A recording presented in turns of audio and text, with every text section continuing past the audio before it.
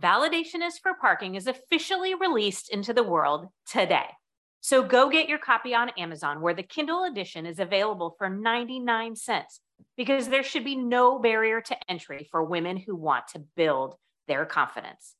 And please support Validation is for Parking and me by leaving a review on Amazon today. Thank you from the very bottom of my cheese-filled, wine-soaked heart.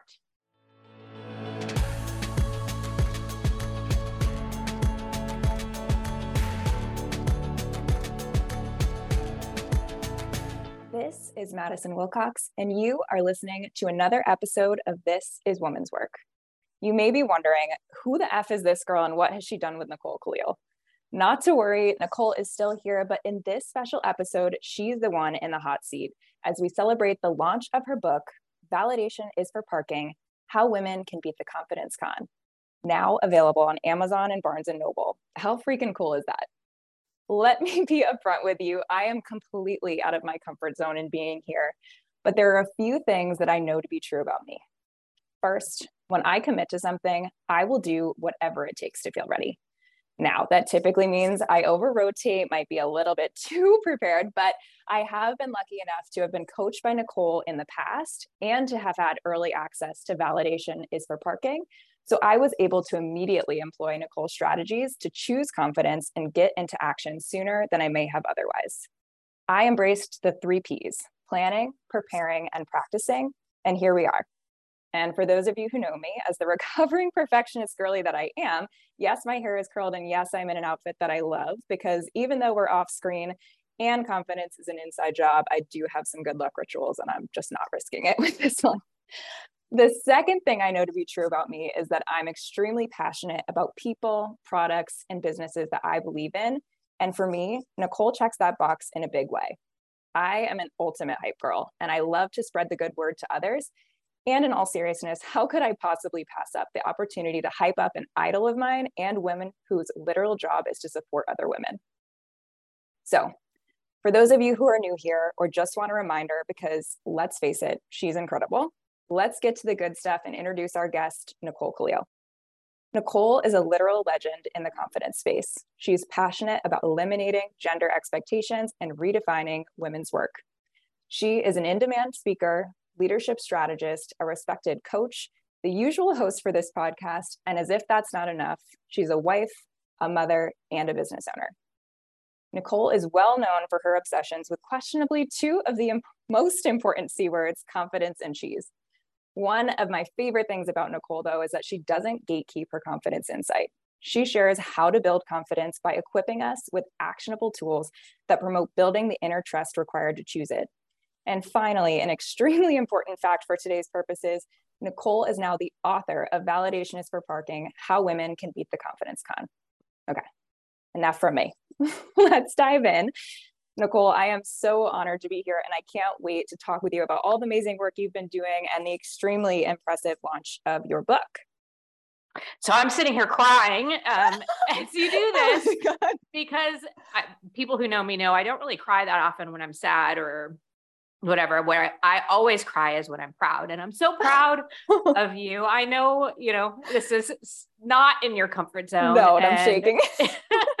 I know how nervous you are, and I'm just like, anytime I can witness a woman choosing her confidence, even when the feeling hasn't arrived yet, it's just such a proud moment for me. So, oh my God, I'm going to cry. Anyway, sorry, I will stop. God. No, you are good. It's all about you from here on out. I can't wait to hear about it. So my first question might be a little bit of a loaded one, but it's a 2-part one that everyone is probably thinking after hearing your introduction. How do you do it all? How do you juggle being an entrepreneur, a wife, a mom, a confidence icon, and what got you to this point in your own confidence journey?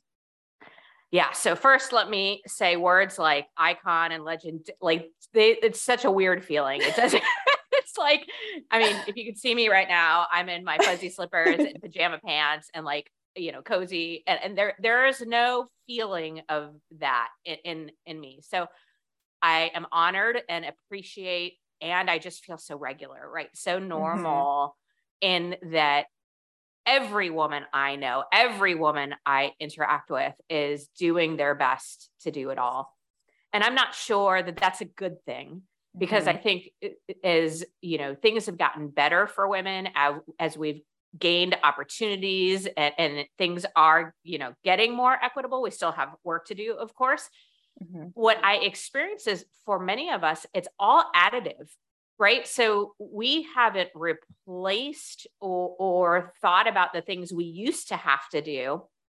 We've just added these new things to it. And so this idea that we are doing all these things at such a high level, it's a little uncomfortable for me. So the answer to your question of how am I doing it? It's the same way you're doing it. It's best that I can at this time in my life, given what I know and what I have and the resources that are available to me, all of that, and being mindful of my privilege. We're doing the very best that we can. And the same as you, I'm putting one foot in front of the other. I will say there are times where I do this better than others, for sure. And the times where I feel like I'm doing this best, the things that are different then are, first, I'm much more communicative during those times, whether it's with Jay or JJ or my team, or even just the people around me. I'm much more communicative about what's coming, how I'm feeling, what I need. I ask more for support and all of that. So that's kind of the answer when things are going well. I have good communication. I'm better with my boundaries. And I prioritize doing the things that give me energy. So for me, that's reading. If you follow me on Goodreads, you can probably see when things are better in my life and when they're not, just by how many books I'm reading. Because when things are better, I'm carving out the time to sit and read. I am, doing date nights with Jay. Have a girls trip planned. There are things like that I know are important to me and my energy.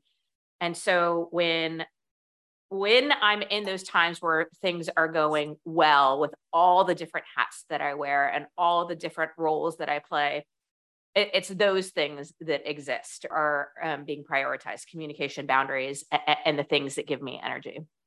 There are times where things are not going so well in this space. And I'll be really candid. Leading up to book launch, the 4 weeks prior was one of those times where I have not been doing this very well. It's been a bit of a shit show. And some of it is my own fault. Like, we chose to get a puppy for JJ's birthday. And I adore this tiny little pug, but my goodness, probably not the smartest choice in what is literally the busiest and for me, the most important career moment. So, and then Jay and I, with the busyness of moving back into our house in August, and of course, book launch and JJ's birthday and back to school and all the stuff, we didn't do the best job preparing and planning and communicating. We didn't do our family planning at the level we would normally have done right around this time. And we paid for it in the month of September. Jay ended up canceling a really important work trip because on the Sunday before the week of the work trip, broke down. It was like, I cannot do this. I'm looking at my week. I'm thinking about last week. I know what's going on. And I am telling you, I can't do this. And I'm upset with myself for letting it get to that point, because I wasn't communicating. I wasn't setting boundaries. And then I don't think I've read a book in the last 30 or 45, maybe 60 days. Holy crap. Because I've been so focused on everything else. And so that was a long-winded answer to your question, but I want to be upfront that I don't know anybody who's doing it all, being it all, having it all, and looking good while they're doing it and making it look effortless. It's such a load of crap. And I don't ever want to send the message that that's what's happening over here, because it's not. There are times where we are better at this than others. And I'm trying to get back to doing those things that I know work. And it has been making a difference in the last few days, but it got really messy and it's been really hard in full transparency.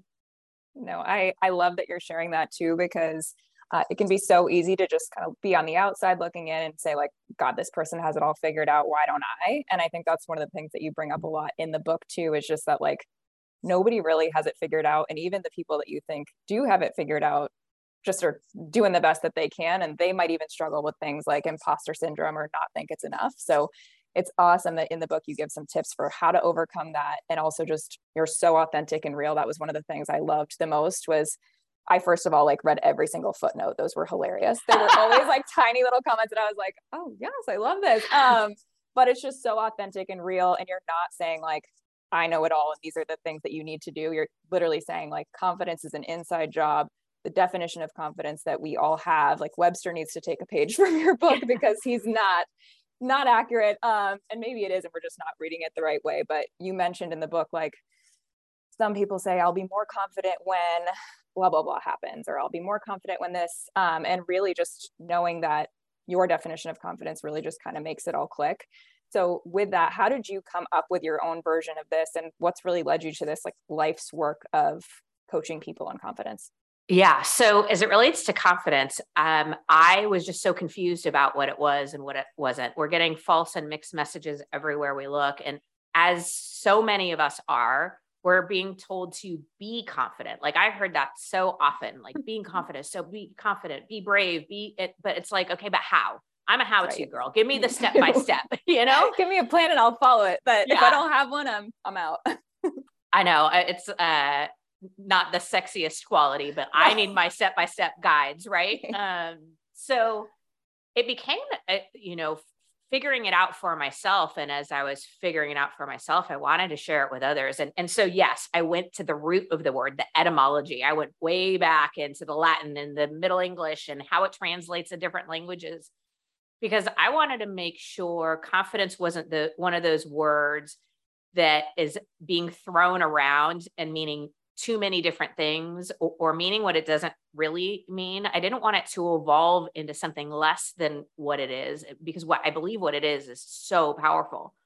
And it's this idea of firm and bold trust in ourselves. So I created this working definition of confidence is when you know who you are.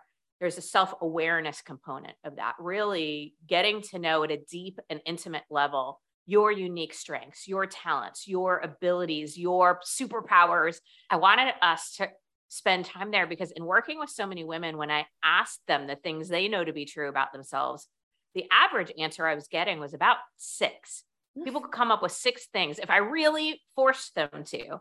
But then when I asked them to come up with the things they know to be true about the people they love, their spouse, partner, child, best friend, the average number was 32. And so what I began to realize is we are not paying enough attention. We are not getting to know ourselves enough at that deep, intimate, loving level.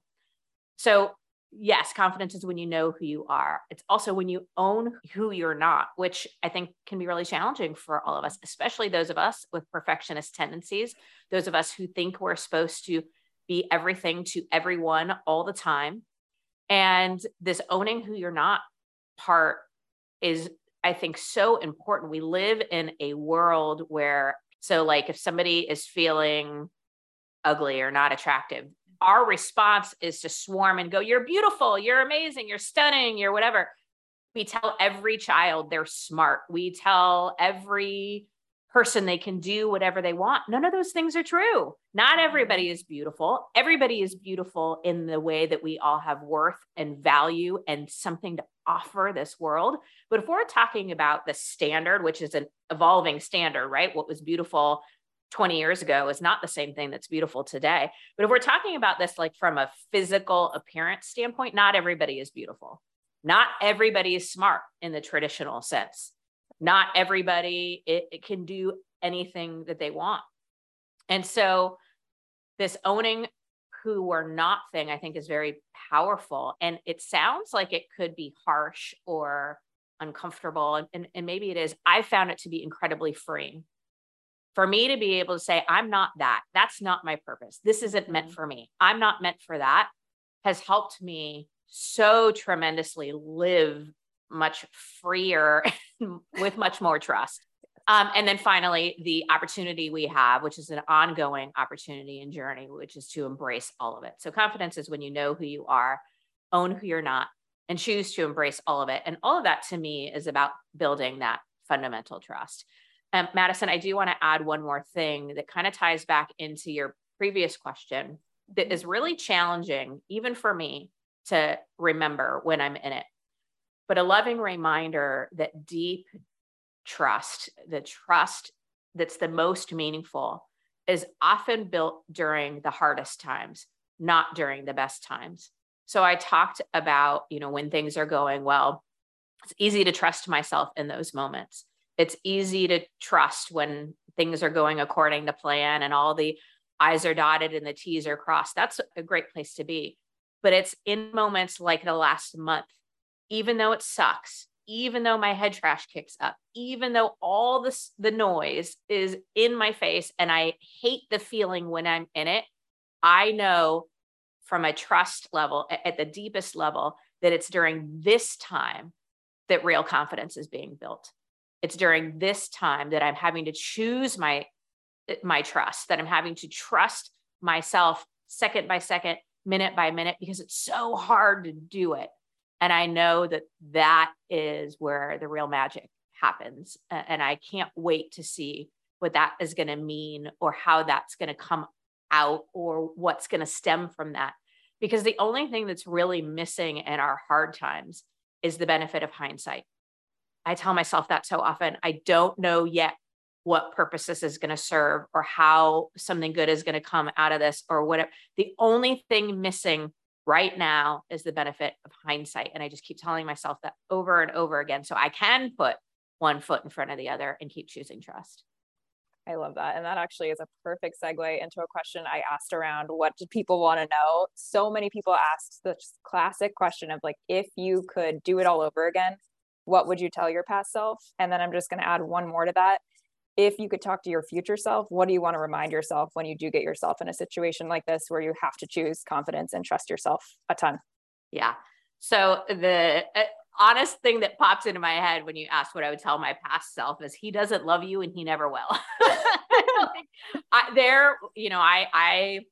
My first love was one of those people. We were in a relationship for maybe a year, but I was in a relationship with him for like 10 years. Mm-hmm. And I just kept thinking, if I were thin enough, if I looked good enough, if I achieved enough, but not too much, if I was supportive of it enough, if I hung around long enough, that at some point in time, he would choose me, and then I'd feel good about myself again. And then I'd feel confident again. So I use this as an example to say what I would really wish I could go back and tell my younger self. And that is that confidence isn't out there, right? Trusting myself isn't about proving myself or achievement or validation or compliments or a certain level of income or wearing the right clothes or a certain number on the scale. I had it so much in my mind that confidence was something someone or something else had, and I just needed to go find it, like some sort of weird game of Where's Waldo, right? And I wish I could go back and tell myself what I learned, in my late 20s, early 30s, which was to focus on building it internally, to do the things that make me feel proud of myself, that make me feel good, that build trust within myself, as opposed to wasting so much time and energy trying to prove it to someone, something. I mean, I did this in relationships, then I did it in my career. I did it with my physical appearance. Then I did it with the stuff that I had. I always say I had an above average spending problem to go with my above average income. So yeah, there's lots I wish I could go back, but here's what I do know. All of that served a purpose. And most of us find our passions, our missions, our purpose, or what lights us up. We find that through our pain more than anything. And so if I could go back and tell my younger self that, and it would change everything, I'm not sure I would. Mm-hmm. I mean, it sucked, but it led me here. And I'm so grateful to be here. As far as what I would tell my future self, that's kind of a hard one. I think I would say, that I'm going to just keep choosing confidence, and I'll work on not taking everything so seriously. And I love and trust who I am today, but I really can't wait to see that version of my future self that literally gives zero fucks, right? Like I give a lot less fucks today than I did a year ago or 10 years ago or 20 years ago, but I still give some fucks, like I don't even know what that person is going to look like that's so deeply rooted in her trust. And I'm so excited to see what she's doing with this one precious life. I want to be where my feet are, and I'm excited to see what happens from here. I love that so much. Yeah, I think it's going to be so exciting to watch that journey for you. And it's just going to continue as more women continue to build confidence. Again, I read this book in literally one day. It was that good and gripping. So I felt like at the end of the book, I could go like conquer the world. You mentioned in your book that sadly only 8% of self-development and business related books are written by women. What was the coolest thing you learned from trusting yourself enough to publish a book?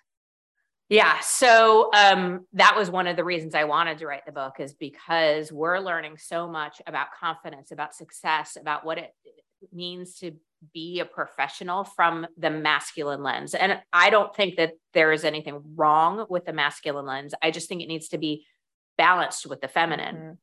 I think what I learned from writing the book was it's just like everything great I've ever done in my life.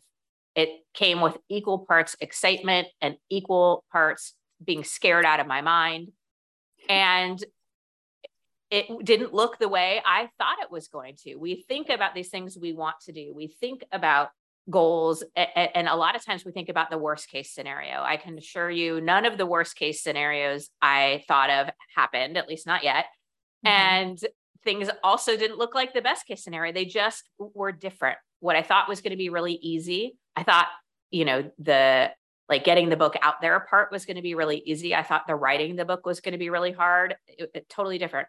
Writing was much easier than I thought it was going to be. I had a writing partner, which was really helpful in my wanting to do this and knowing I was brand new at it. I did what I would advise somebody else to do. And I got help. Peggy, if you're listening, thank you. So yeah, I mean, it was just like everything I've ever done that's worth doing. It was scary and exciting, and it didn't look the way I thought it was going to in my mind. And I'm glad that I did it. Yes. And honestly, everything that you were writing about, coincidentally, you probably had to apply in the moment in real time. So you're literally like taking a page out of your own book and doing it. 1,000%. My derailers kicked up in a high gear. And so I had to really lean into the builders. And that's one of the things I love about this work is, yes, it required me to do what I'm sharing in the book on a, day-by-day basis. With that was actually an exact question I had. Can you give us one or two of the derailers that you faced and the builders that you used to overcome them? Yeah, absolutely. So my go-to derailers are always perfectionism and overthinking. It's like going to 31 flavors. There's 31 of them. You just keep going back to your favorite one. Like that's how it is with me. It's like, and of course, when I'm overwhelmed, under stress, trying something new, I'm just going to default back to those. So overthinking, I mean, that started way back, right? So I've been wanting to write a book for as long as I can remember. This has been a bucket list thing. I probably delayed the actual doing of it by about 3 years because of overthinking. And I would say really stupid shit. Like I respect books and authors so much that I want to make sure, like, what does that even mean? I don't know, but like people bought it. Right. And so I just kept using it. So overthinking in actually writing, overthinking when writing, I definitely caught myself thinking, well, I don't want to offend anyone by saying it this way. And I don't want to, and like, I was getting caught up in what other people would think or their reactions or whether or not I was articulating or representing what I meant well enough. I got into overthinking when it came time to lock the book. At some point in time, you lock a book and you can't make any changes unless you pay a lot of money to do it. And so when we got to locking the book, perfectionism kicked up like big time. It was, how many times do I need to reread this in order to know that it's the best book that I can deliver at this point, knowing what I know today? And I had to have a conversation with myself that basically went, you are going to wish you would have added something. You're going to think of something in a day or a month or a year where you're like, oh, I should have included that in the book. You just have to let that go. This is the best book. And that's what I asked myself, is this the best book that you could write in your current situation, given the information and experience you have right now? And the answer was yes. And that's where we locked it. And I had to be willing to get a little messy, to make mistakes, to fail. And I had to get into action to, whether it was writing the book, locking the book, having other people read it. I threw it out to some beta readers right before we locked it. So getting into action there. Yeah, it was a huge exercise in dealing with the confidence derailers and choosing the confidence builders. I'll also say now, going into the launch, now that it's out and people are going to have it and read it, I'm really paying attention to the seeking confidence externally versus building it internally. People are going to review and rate this book. And I want people to review it honestly. So I'd much rather get an honest 4, 3, 2, or 1-star review than somebody go, ooh, I'm not going to rate it because it wasn't 5 stars for me and I don't want to hurt her feelings or anything like that. I want people to feel something when they read this book. And I did not write this book for everyone. So I know there are going to be people who don't like it, who it doesn't resonate with, who think I'm a total hack. I didn't write this book for them. I did it for myself first and foremost. And I am so proud, regardless of the reviews, regardless of the results, regardless of book sales. It required the deepest level of trust within myself to put myself out there in that way, to invest the level of money and time and energy I did into it, and to put my heart into something in that way. And no matter what happens, no matter what people say, what the results are, that can't be taken away from me. And so that's what I am choosing to focus on and tell myself. And even JJ and I are talking about it, because, the old me would be all about the sales, the results, the reviews, and be devastated. There'd be 1,000 5-star and 1-star. I'd be trying to figure out who it was, what I did wrong, and it's like, I have to let all of that go. And it's still conscious, even knowing everything I know about confidence today, it's still conscious decision and coaching and support that I need to give myself going into this phase. Totally. And you do bring up so many times over, that's such a good reminder to bring up too in the book, just how confidence is an inside job. One of my favorite analogies that you use is, and I just can't stop picturing it, the rabid validation junkies of everybody walking around zombies and looking for validation. I was like, wow, this literally speaks to me so much. But it's hard not to be in so many instances when validation is just such a big part of everyone's life. You have to make sure you don't over rotate to the external and really get good at yourself with being confident and trusting yourself. So I think that experience that you've had in writing this book, you were already an amazing coach, but you just bring so much more even to the table, having gone through something as big as this, when you are coaching other people and especially other women. So with that, knowing that confidence is an inside job, for our listeners who might be coaches, managers, leaders, or aspiring to be those things, what advice do you have for them helping others choose their confidence? Yeah.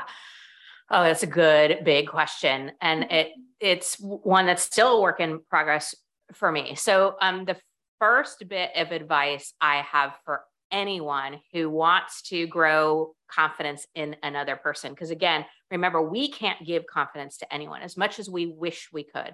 I cannot give confidence to JJ. If I could, trust me, I would do everything within my power to do. Yeah, totally. I would spend all the money, do all the things, right? We all would for our children. We all would for the people that we love and the people that we coach and lead, but we can't do it. And so number one, what I would tell you to do is to remember that people learn best by experience and observation. We can tell somebody something till we're blue in the face. What will really resonate is when people have an experience or they observe something and they want that for themselves. So the very best thing that we can be doing is demonstrating. We need to choose confidence for ourselves. Now, I want to be really clear about this. This does not mean that we are confident all the time and that we don't make mistakes and that we have it all figured out. That's the opposite of what I'm talking about. It is so important that we share when it's hard for us to choose confidence. It's important that we share when we messed up and what we're learning from it and how we're choosing confidence outside of or on the other side of it. Because if we try to model perfection, remember perfection is the enemy of confidence, then we're just screwing up our people unintentionally. So demonstrating confidence and especially during the hard part is probably step number one. Step number two, and this is something that has been a big work in progress for me over the years, is be curious. So often as leaders, I think we think we're supposed to have the answers. We're supposed to know what to do. And we are supposed to give people the best practices, the exact way to do things. So they, so it's not hard for them or whatever. And unfortunately, what I think we do unintentionally is we strip people or separate them from their unique abilities, their perspectives, their talents, their superpowers, right? And so if I'm coaching somebody and I'm telling them to approach something in the way I would approach it, or to use language that I would use, or to do it the way I would do it, that only is going to work if that person happens to be wired just like me. And so I think we need to get away from this do what I do, say what I say model of leadership that I think we've fallen back on because it's easier, frankly. And we need to get uncomfortable and do the harder work of getting curious. Why would you say it that way? Tell me what it is you're trying to accomplish. Help me understand why you see it that way. And letting people bring those unique abilities and talents to their work, to their goals. That doesn't mean that they are always right or what they think is always going to work, but let's at least encourage being curious and having a conversation around it, which leads me to encouraging people to trust themselves. I often, like if somebody has an idea of something they want to do to achieve their goal, in their business, and it's different from what I think, or I'm really worried if what they're thinking is going to work, or I've never seen that work before, I often say, great. I want to be upfront. I haven't seen that work before, but I want you to trust yourself. But I don't want to leave your goal or your success to chance. So while we're testing that, can we also test something that I know does work? So we can be doing both at the same time. And then, checking in, how do we see if this is working, that type of thing. And then the last thing I'll say, and this is both as a parent and as a coach, is I try really hard to celebrate people's efforts, people's actions over their results and their outcomes. Yes, it's exciting to achieve the goal, and we're going to celebrate that. But from a coaching perspective, I want to hone in on the actions that they're taking, the risks that they choose, the out of their comfort zone moments that they create for themselves, because that's where the victory is happening. The result is the outcome of the effort. And I want to hone in on the effort because that's something they have control over and something that they can repeat and do over and over again. And I've unfortunately seen people achieve results without focusing on the effort or without, and it's not confidence building. It doesn't build trust. So that's my advice. I know that's a lot. No, I literally was taking notes because I'm like, this is selfishly also a question for me. Yeah, I think that's the biggest thing to know is that just like, you can't do it for people. Taking action is what's actually going to help people build the confidence. So to your point, the effort is really what brings out that confidence in people and like instills it in them. Yeah. So one of my favorite things, and I'm sure you experience this a ton, but it's just when you get the text about like how proud someone is about their effort. And my favorite go-to line is like, okay, girl, pop off. And that now it's like a running joke that people keep saying pop off to me, but like, I'm fine to be known as the pop off girl when someone is excited about their effort that they put in, because that's just one of the most important things. And again, you talk in the book a lot about how action is one of the most important steps. And it's just so fun to see people get into action. Totally. There's nothing that excites me more. It's why I was crying at the beginning of this podcast, seeing you get into action towards something that was scary and risky and uncomfortable, but that you wanted to do. Like that to me, there's no better, it's just so cool to witness. Thank you. Yeah. My last question I will ask you, and I truly do hate to ask you this because I'm kind of going through it, and we'll be about to go through a lot of it soon, but kind of like the you just got married, when's the baby question.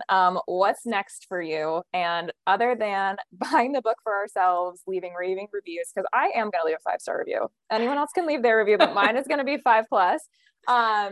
And also purchasing as gifts for everyone we know and love. I've literally talked about it to everyone. How can we continue to get more of what you have to share?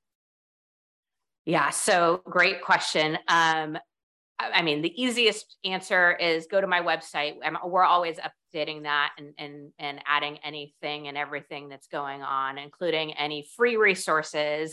That's always been really important to me. And one of the big reasons I wrote the book is I want there to be different levels in which people can work with me or have access to my stuff. So like the podcast and the book are easier there's very little barrier to entry to get them, right? Like it's free. It doesn't cost much on the book, or you can do it whenever you want, wherever you want, listen to the podcast. That's important to me because the work that I do that I'm focused on from a business perspective is speaking, right? So that's what's next for me is really continuing to grow and build the speaking opportunities and engagements that I'm doing across the country, different events and different corporations. And then, I'll keep doing the coaching that I love. But one of the things that happened for me with the pandemic, especially in 2020, is so many things got unraveled and I was pivoting and trying all these new things. And so 2021 became the year of focusing in. And then 2022, I stayed on that. And so it was really, speaking, writing a book, coaching. If it wasn't one of those three things, the answer was no. So I think what's next for me is to keep focusing on those three things, at least through the end of the year, probably into the beginning part of next year.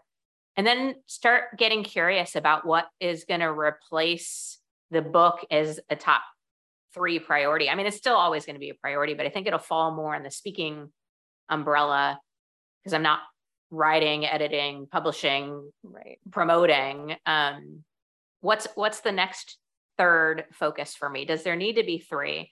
Do I want to write a second book? I mean, I know that's on my bucket list. I knew going in that I didn't have an intention of writing one book and then being done, but I don't know yet what that means or when that's going to happen. So I think what's coming up for me is giving myself a little bit of time and space to enjoy and relax and recover from the last 18 months. Lots of cheese. Lots of cheese, lots of wine. It'll be really interesting. I'm excited to see all of that. And I wanted to say one thing that's not related to your question, but I just want to kind of leave people with this thought.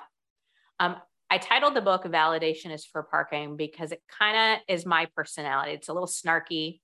It's a little like in your face, right?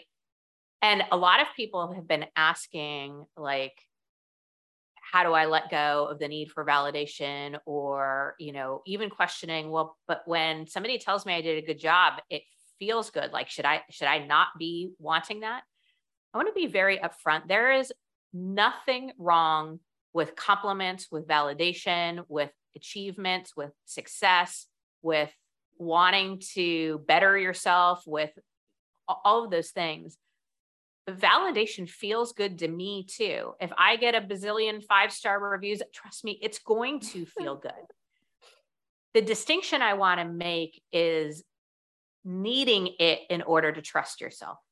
If you can trust yourself first and let that be the icing on the cake, I say that in the book, is, confidence is the cake. All the other stuff is the icing on the confidence cake.